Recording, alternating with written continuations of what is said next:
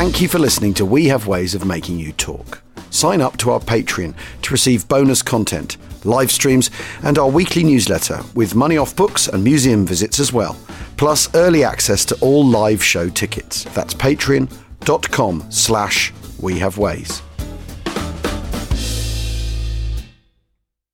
A lot can happen in 3 years, like a chatbot may be your new best friend. But what won't change? Needing health insurance. United Healthcare Tri-Term Medical Plans, underwritten by Golden Rule Insurance Company, offer flexible, budget-friendly coverage that lasts nearly 3 years in some states. Learn more at uh1.com. Ryan Reynolds here from Mint Mobile. With the price of just about everything going up during inflation, we thought we'd bring our prices down. So to help us, we brought in a reverse auctioneer, which is apparently a thing.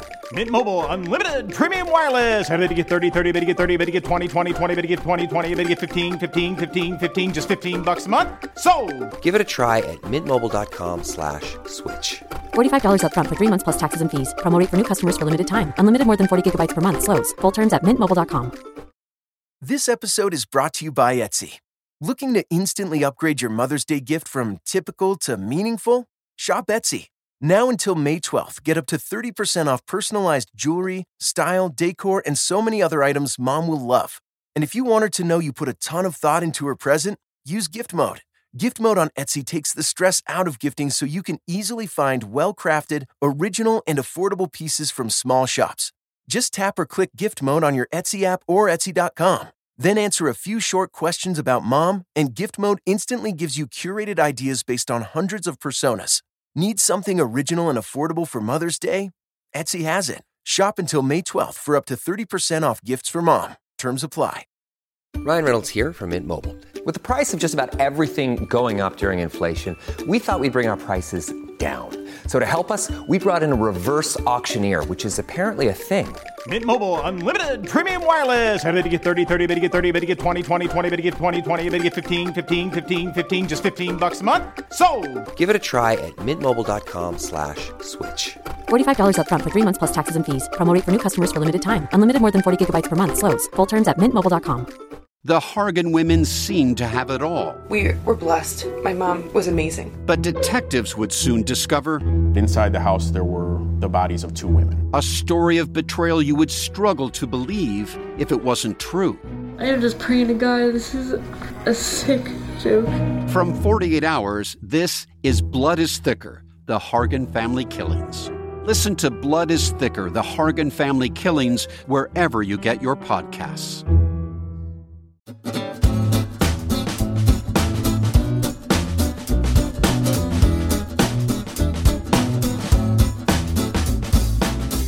Achtung, welcome to We Have Ways of Making You Talk. On location. On location. It's nice to be out and about, isn't it, Jim? It sure is, and we're always very happy when we're down here, aren't we? So where are we? We are at the Tank Museum, obviously. We're at the Tank Museum, and we're in the restoration workshop, surrounded by tanks in various states of disrepair, or repair, I should say. So over there we've got, looks like that's a Comet, isn't it, over there? Yeah, I think it's a Comet. And then we've got Vickers thing here, which is... Yeah, you're not a fan of the Vickers thing, are you? No. It's not a tank, really, is it? It's a Bren gun carrier with a lid, isn't it? Yeah, with an engine right next to the driver. Yeah. That's not great, It's a lot of fun, isn't it? Yeah. No, the design's got a little way to go. Then behind them we've got a Stuart. I'm a big fan of those. I always think they're great. And the Churchill 3-star here, which is... Yes. They're doing... It's just so awesome, all the armour on it, isn't it? I mean, it's a look at these slabs of armour plate just sort of stuck on the sides. Well, and this interesting suspension that is sort of kind of designed to protect the crew, isn't it? Yeah. So the tracks are up out of the way, which means that you can fit armour plating to the side. Yes. I mean, tanks, after all, are boxes, aren't they? They're a series of boxes. Yeah. And how you fit the wheels and those decisions reflect on how safe the crew are. But you can, I mean, first of all, compared to the Cromwell, which I was monkeying about on earlier, it does feel like so much more substantial. I know that's the point. It's an infantry tank, so it's a heavier piece of kit. But how much does a Churchill weigh then? Is it over 30 tons? I think it must be. Because it's narrow, so it'll fit on a train, and then you. But the armour on even the armour on the turret is that just a little bit more serious, isn't it? Yeah, it really is substantial. And I mean, I'm sort of leaning over, looking into the engine bay now, which is pretty whopping. So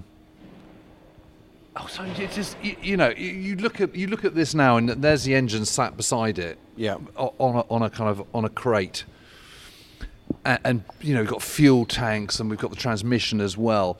You realise, each one of these things is so complicated. There's so many bits that go into making up a tank, and and that was always the kind of the point about the Sherman, wasn't it? Tanks are inherently complicated, so you want to make it as simple as you possibly try can. to simplify it as much as you can. And that's because the after all, the premise, isn't Churchill it? took a long time to get right, and because the early types are all a product of we need a tank and we need it now. But look at this. I mean, we're looking down at the engine now. It's so. Even that is really complicated, isn't it? There's an awful lot going on there, and it just looks more complicated than that Merlin we were looking at the other day. Yeah. And it makes you realise, doesn't it, that to get a large number of tanks into the battle is a big old deal. Yeah.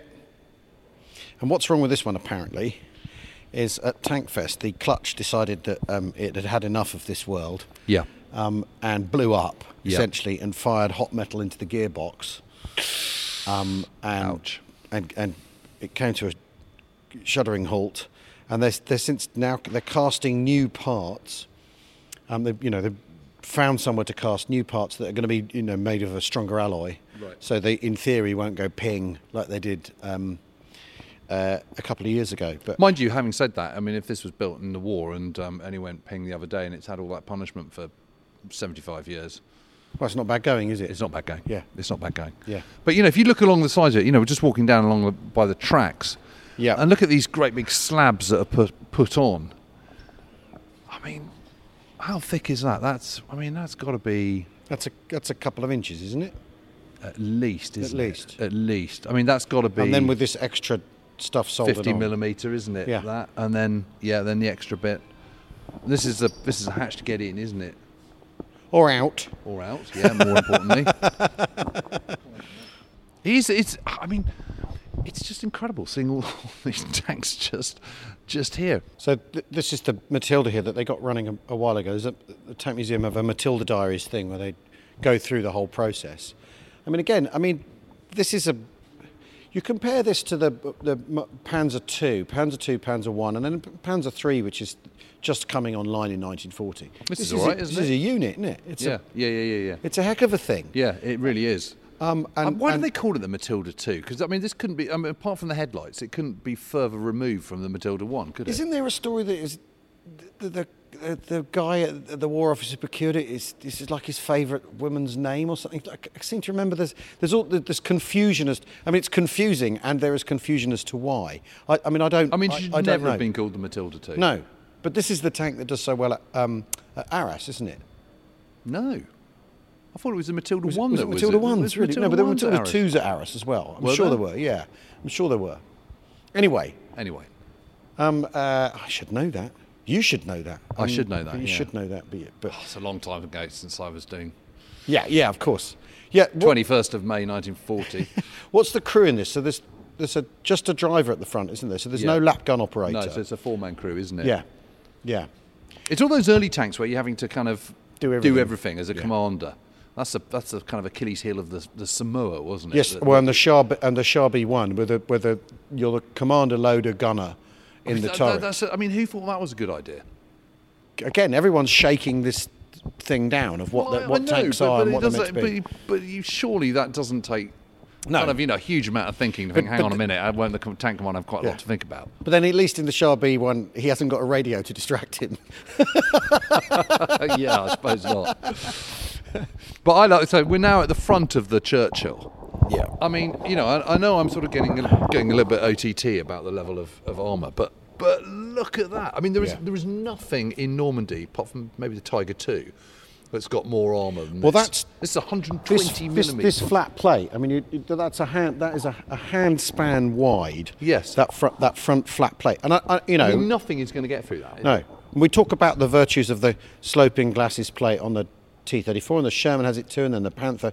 You can talk about that if you want, but like you say, that this is that's just solid metal. Well, and that in itself, the back plate, as it were, the hatch. Look how thick that hatch is. It's insane. Yeah. Well, it's not insane. It's brilliant, but it's just It's incredible. It really is. Yeah. And look at this sort of, so that the track's going round. Look at these little struts. Yeah, sort of flying buttresses. Yeah. Yeah, flying buttresses. It's almost sort of, it's like the Gothic revival of tanks, isn't it? But it's interesting, isn't it? Because the Churchill gets off to this sort of infamous start, doesn't it? They commissioned it in 1940. Vauxhall send them out literally with things saying, by the way, this tank may not work. Yeah, we haven't quite figured it out yet. The kind of level of testing we'd be happy with. Yeah, and they shake it. But good luck in Tunisia. Well, yeah, and Dieppe, of course. They're of course, yeah. left on the beaches at Dieppe. Of course, yeah. But they get there, and by Normandy, this is the absolute. That's nuts. Yeah, especially for that battlefield, especially for. Bocage, because no one's going more than 12 miles an hour. Yeah, well, 4 miles an hour. I mean, it's walking pace, isn't it, if you're an infantry support tank? So how fast can this go? I think it's like 12 miles, It can 12, do 14 miles. It's just not very, nothing speedy. But it can go up anything. Yeah, go up anything, go through anything. It's good for going through stuff because it's so heavy. Do you think we should kiss goodbye to this restoration hall and go and look at some Shermans? Yes, let's do that. Yeah. You know that would make me happy. So we've moved, haven't we? We've sidestepped into the main restoration hall. What do you call it? No, what's this called? This is called the preservation hall, isn't it, or something like that? It's Valhalla, basically, for tanks. Yeah. It's sort of it's not tank graveyard because they're not completely dead, are they? I think the idea is that they're not. Yeah. Yeah. But it does. Valhalla is right. There's a kind of sort of. Yeah, there's a kind of sort of weird sort of mystic kind of and there's everything in air here. About it. There's everything in here. But this is a Sherman with a 105mm howitzer on it. Yeah, so it's a Sherman, but not as we know it. Yeah, it's a souped up Sherman. So it's got much thicker armour. It's got the M4E8. Is it wider generally? On it. I think it just feels looks like wider. Well, the tracks are definitely wider because it's the biggest. It's the biggest so suspension. that then feels wider as well. Yeah, but I think you might be being fooled by the duct plate and the fact that it's got a wider track and a wider suspension. Maybe because this is the suspension they end up on. That's not the. This right. is not the VSS, it's the other... The later one, which is slightly more complicated. Yeah.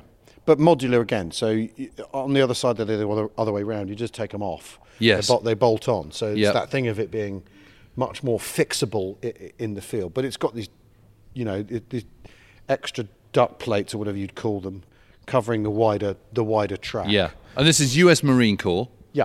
So this is used in the Pacific. This is for bunker busting because there's no tank-on-tank worry. I mean, one of the things we talk about an awful lot, or people talk about an awful lot, is how effective is this tank against any other tank? Yeah. Well, it's not going to meet any. No.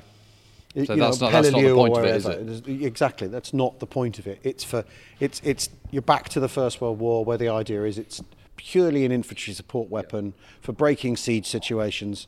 It goes forward because it's bulletproof and it blows up whatever comes its way. Whatever obstacles it's presented with, yeah. It's a beast, isn't it? It really is. Yeah. And this thicker armour plate. I'm sure it is wider. Well, maybe it is. We'll have to ask. I mean, fortunately, we're in the right place to find this out, Jim. Yeah. yeah, we are, aren't we?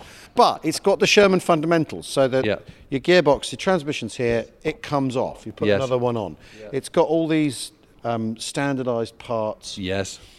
It's in all those respects, it's got all the Sherman stuff, but it's unmistakably a Sherman. Yeah, they're tuning it. They're getting it better before. Yeah. Because it's still on balance a lighter tank than going full Pershing.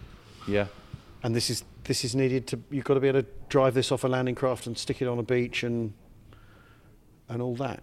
It's interesting, though, isn't it? Because one of the great virtues of the Spitfire is the fact that in 1940 it still got another, how many marks? 20 marks, 25 marks to go. Yeah. And it's sort of a bit the same principle with the Sherman, because the reason why you can adapt the Spitfire is because its fundamental basic design is so good that it's got room for manoeuvre and growth and development and different wings and different engine counting and all that kind of stuff.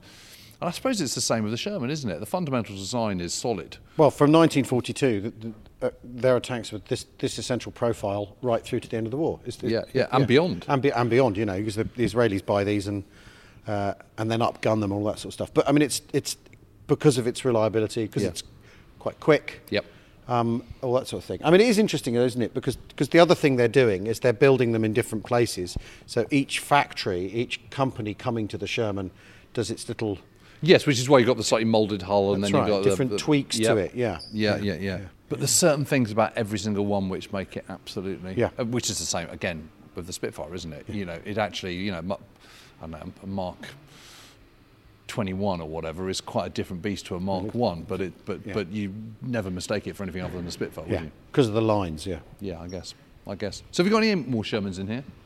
Well, there's a recovery vehicle around the corner. Okay, let's go and see that. Right, so we're tucked in a corner here by this, which is an ARV, Armoured Recovery Vehicle, on a Sherman again, a Sherman chassis with the HVSS suspension, which is what the US Marine Corps version had, which is this cleverer bogey than the thing that comes out of the M3 design, goes through the M4. You know, and you see on Priests and Rams and Kangaroos. Yeah.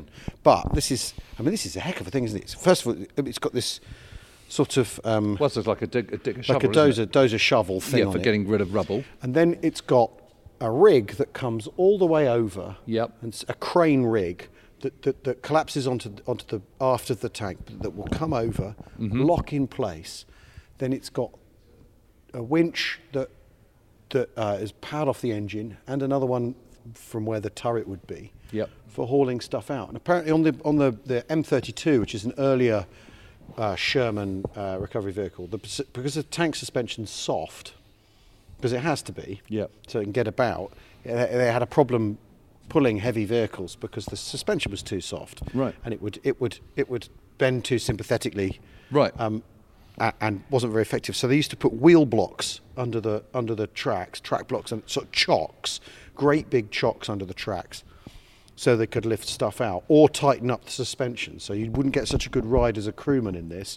But it put enough stiffness into the suspension so you could rescue vehicles. And the British are running a thing that's based on a turret. That's a turretless Sherman or a Lee Grant chassis recovery vehicle from D-Day. Right. But this is the sort of refined, swank American version. This, I think, is a Korean War sort of final iteration of the, you know, because they're still running Sherman stuff in the Korean War. Yeah. And this is like a final iteration of the... It's a hell of a thing, isn't it? It's a heck of a thing. And that they're using this chassis that's, after all, 1940, 1941, they put the Sherman together, and it's OEM parts. It's sort of you know, we'll have the suspension off that, the gearbox off this, and they put it together that way that it's still able to do this 10 years later. Is amazing, really. Well, I mean, it's key to the whole Allied way of war as well. It's this sort of vehicle, you know, recovery of tanks that get knocked out. Because tanks that get knocked out, they're no longer able to be used that particular day, but that doesn't mean say they're kind of destroyed. There's a massive difference. And, you know, in crews, it's really clear how quickly crews get out of their tanks once they stop. Because of course the moment you do stop, you're a sitting duck.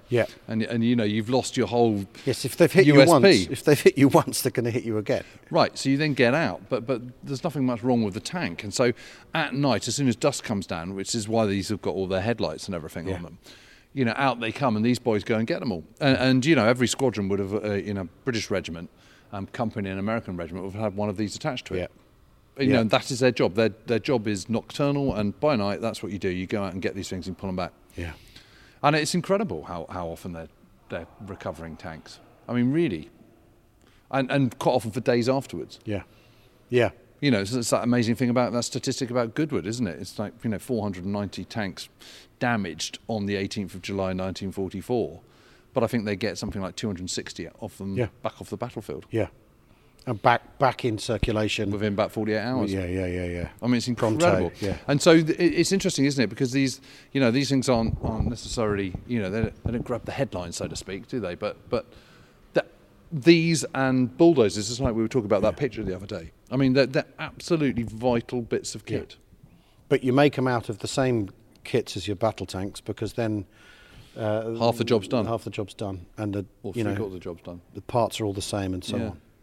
It's amazing. And also, it's a sort of multi-use bit of kit, isn't it, with this dozer on front. Yeah. It means that you get into town and you can sort of clear the rubble out of the way. Yeah. Do whatever you need to do. You can get to that tank that's stranded and pull it out. And obviously, in the winter of 1944-45, you know, when so many tanks are getting bogged, well, that's what because you really, of the flooded really ground, things, this is also really, really important. It's not got a big gun on it, though, Jim. It's not sexy. No. I want a big gun on it. I think it's quite sexy. I know you do.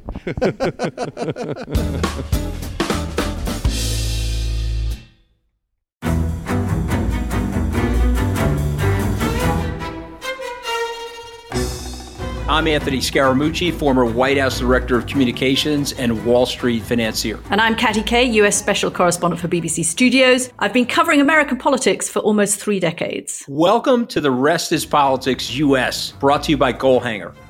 Go on, tell us, were those donations you made, like Obama in 2008, was that idealism? Were you hoping to get something out of these campaigns that would serve your own business interests, for example? So I think this will either make this podcast incredibly successful, Katty, or people will be horrified and they'll shut it off right now because I'm going to be very real with you.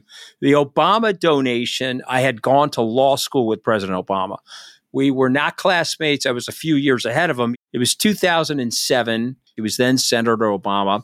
I had a check in my breast pocket. I went over to the senator. I said, Senator, you and I didn't really know each other in law school, but I'm about to hand you a big check. Can I lie to my friends and tell them that you and I knew each other in law school? Well, Obama looks at me, had the best smile in American politics since Jack Kennedy. Forever. Yeah. He lights up. He looks at me and says, I'll tell you what, if you double the amount of the check, we'll take it back to Hawaii. Okay. And I looked at him. I said, you're done. I had another check in my pocket. I ripped it up. I doubled the amount of the check. And I'm going to tell you right now, I've been to more White House Christmas parties during the Obama administration than the Trump administration. In this pivotal year for the United States, democracy, and world affairs, Britain's biggest podcast, The Rest is Politics, is launching stateside. Uncovering secrets from inside the Biden and Trump inner circles and how they shape the world's most important economy, but also the global economy too. New episodes are released every Friday morning. Just search The Rest is Politics US wherever you get your podcasts.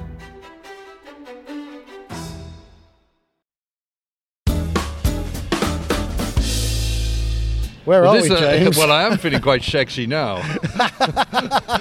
Now that I'm in the turret of the Firefly. It's got a big gun, this one. This is the turret of the Firefly, which is in the main tank hall.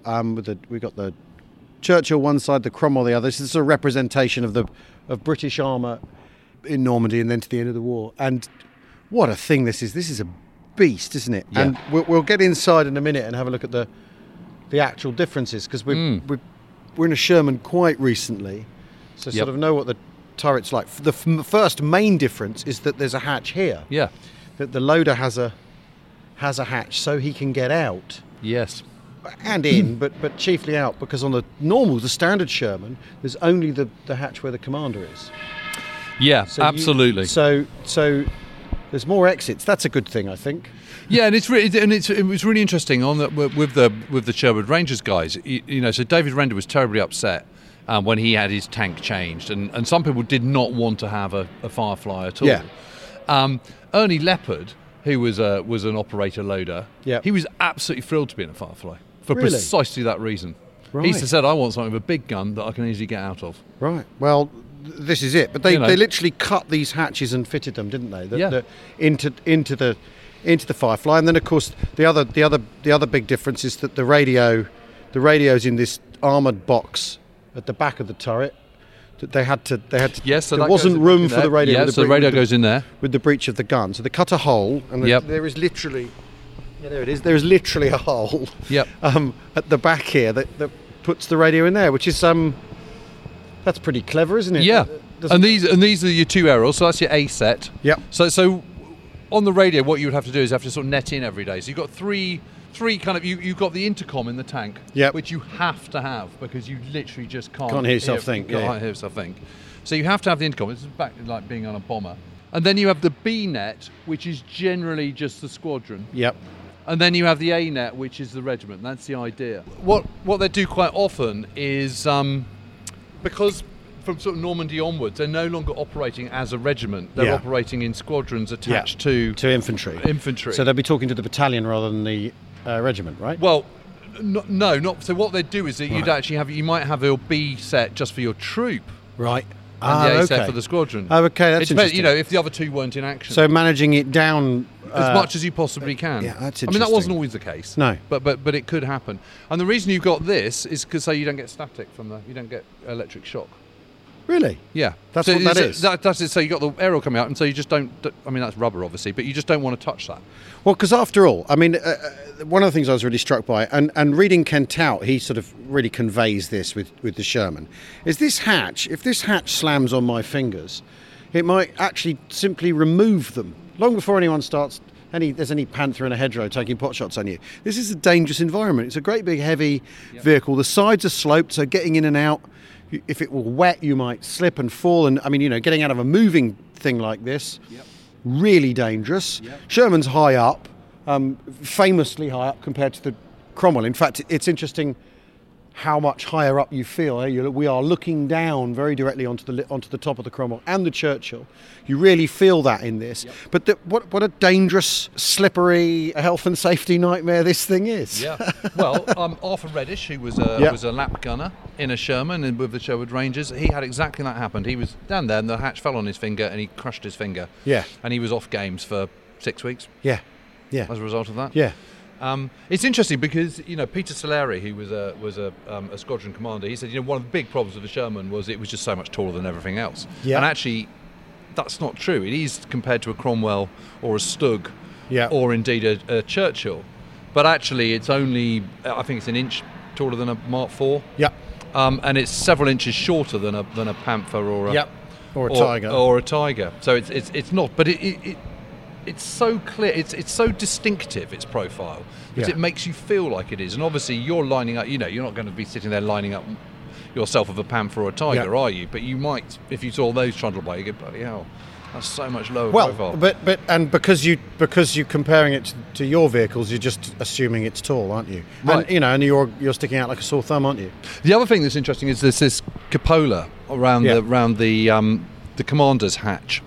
So John revolves, doesn't it? Yeah, it does. It should do. And what happens is just as they're going into Operation Clipper, which is Battle of Geilenkirchen on the first morning, John Semken, who's the commander of A Squadron of the Sherwood Rangers, they're going through an orchard, and the orchard wedges this, and they can't. It's stuck in the wrong way. So it's at the moment so how it works with this is it splits into two, which obviously acts as a shield, as well as obviously the cover. So it's not one, it's actually a really sensible design, splitting it into two, because you get this extra protection effectively. But obviously when you're going forward, you want the two halves on your left and right, not in front and behind you.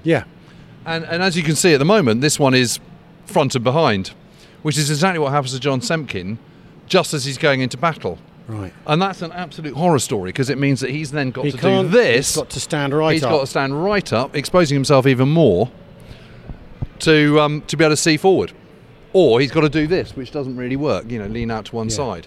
So it's a nightmare, and that's just, again, it's just one of those little things that I guess it's all too easy for something to happen. You know, something like that. Yeah. This is obviously, on this as well, you've got a machine gun mounting. Yeah. So you could have two. Yeah. You could just have one. 50 caliber on a Firefly, wasn't it? Because they don't have a lap gun, do they? Yes, but generally speaking, they tend not to, because the only person who can actually fire it, of course, is the commander. Yeah. And the last thing you want to be doing is standing right up. You want as little of your head out of here, of your body outside of the turret as you possibly can, because obviously that's less of a target. Yeah. And there's less for a sniper or whatever, or shrapnel to hit. But this is symmetrical, isn't it, the cupola? So you can sit the machine gun either side, can't you? Yeah. So. Yeah, and you can sort of move it around. But that's the big compromise, isn't it, with the Fireflies? It's a 4-man, not a 5-man crew, because you have sacrificed the lap gunner's station for ammunition storage. Because the 17-pounder round is just that much bigger. It's substantially bigger, than a 75mm round. But if you duck down, you can see what they've done instead. Right. There isn't room with the 17-pounder to. We're going in. To have a coaxial gun. So what normally would happen in a Sherman is you'd have the coaxial Browning, which would be controlled by the gunner. So the gunner could fire the 75mm main gun or he could fire the Browning, or he could fire both. Yeah. But you haven't got that. So what they've got the Browning instead in the operator loader's position. Yeah. Which you can see just there. Which is there. Yeah. Because that really threw me when they started talking about. He was saying, I was firing. Ernie Leopard, who was happy about his being in his Firefly. He was saying, I started firing the Browning and it got jammed. I was thinking, hang on a minute, you haven't got one. Yeah. So it wasn't until I came up here and had a look at it all and got inside this beast that I kind of thought, now it all makes sense. But it's the absolutely commanding thing here is the breech of the 17-pounder, which is whopping, which is gigantic, and we were talking about the hole cut for the radio. There is the hole, because there is no way you'd be able to fire this. No. Without the breech. I mean, the breech completely dominates in here in a way that it goes back a full 2 feet further back into the turret than the breech, the 75mm, doesn't it? Yeah. I think that's fair to say. Yeah. So with 3 of you in here, which is in the turret. Yep. That's pretty busy, isn't it? Yeah, it is very, very busy. It's very busy. And what is also, I think, is amazing about this one is that this is original. I mean, you can tell that. It's got this kind of incredible smell of dust and metal and oil, hasn't it? It's an incredibly sort of old mechanical smell. Yeah. And also the other thing they'd have, you can see in the bit at the back where you'd have had the radio. Yep. So there's a little bench there for the radio to go on. And can you see that underneath it there's space? Yeah. So that would be filled with lead as a counterweight. Right, because the gun's so heavy. Because the barrel. The barrel's so heavy. Well, and it's just so long, so it just gives it a bit of weight backwards. Gosh. Yeah. And it's wonderful this, because, getting inside here, you can see that this once would have been obviously very, very creamy white. Yeah. It's all got a bit blotchy. You can see this has been damp at times. Yeah. It's got a bit of mould on it, and but you've still got the original, some of the original electrics in there. You can see the switch on it. Look, you can see where the radio aerial would have been. Did they upgrade the hydraulics though? If it's all heavier, they must have done. For revolving and controlling the gun. And underneath your feet out, you can see where they've got extra storage, extra stowage, and it's sort of angled down, so they just slot in. They've got their own little kind of. And the other rounds, are down at the front on the right hand side, and they're passed up, are they? Yep. So where you are, this wheel still works. That's amazing. So where you are moving the barrel. Yeah. Can you see that? Yeah, absolutely. Yeah, that's amazing. So they pass rounds up from down there to into here. Where you are is where the commander and the loader are. So there's the loader's seat here. The seat is gone. This is the gunner's seat here. Yeah. So there's a very helpful sign here that's stuck. It's handwritten. It says, "Warning: do not traverse the turret until driver's hatches are closed, the crew members clear, and the travelling lock has been released." Yeah. But this is, I mean, the padding seat has gone, and on the seat, it's really, I mean, there's something incredible about being in a tank it was a bit like that with the T-34, wasn't it? Yeah. But this is not been done up at all. I mean, this is exactly as it was. All I can tell you is that I'm looking at the periscope here, and it's just rubbish. I mean, you can just see diddly squat. You really can't see anything.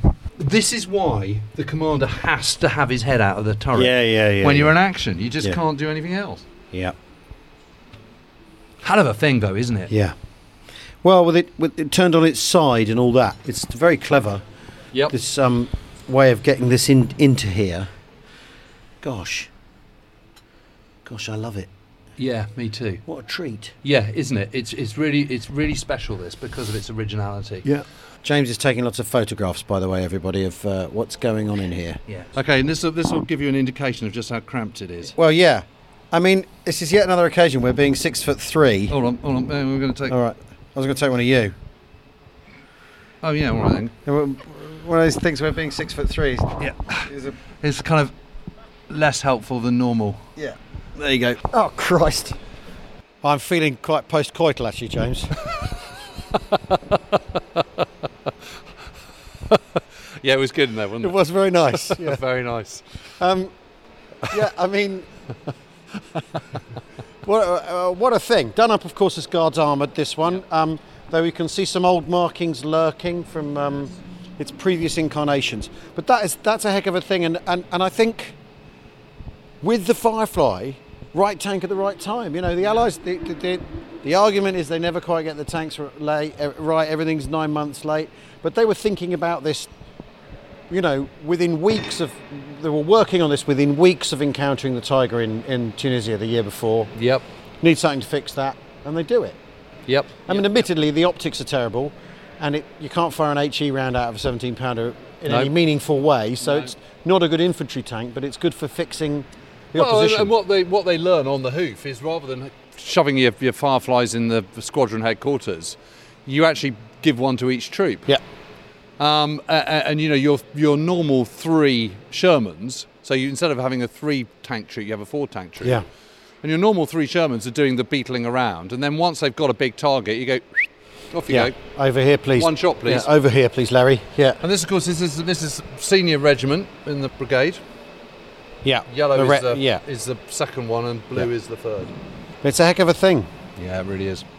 It's the pinnacle of Sherman development, I think. Even though the Americans put a bigger gun on it later on and all that sort of stuff, which, you know, it's a stopgap and it absolutely does the job. Yeah. Yeah, I've always had a bit of a thing for these. I think they just look terrific. Well, thanks for listening, everyone. We'll see you again soon. Cheerio. Cheerio.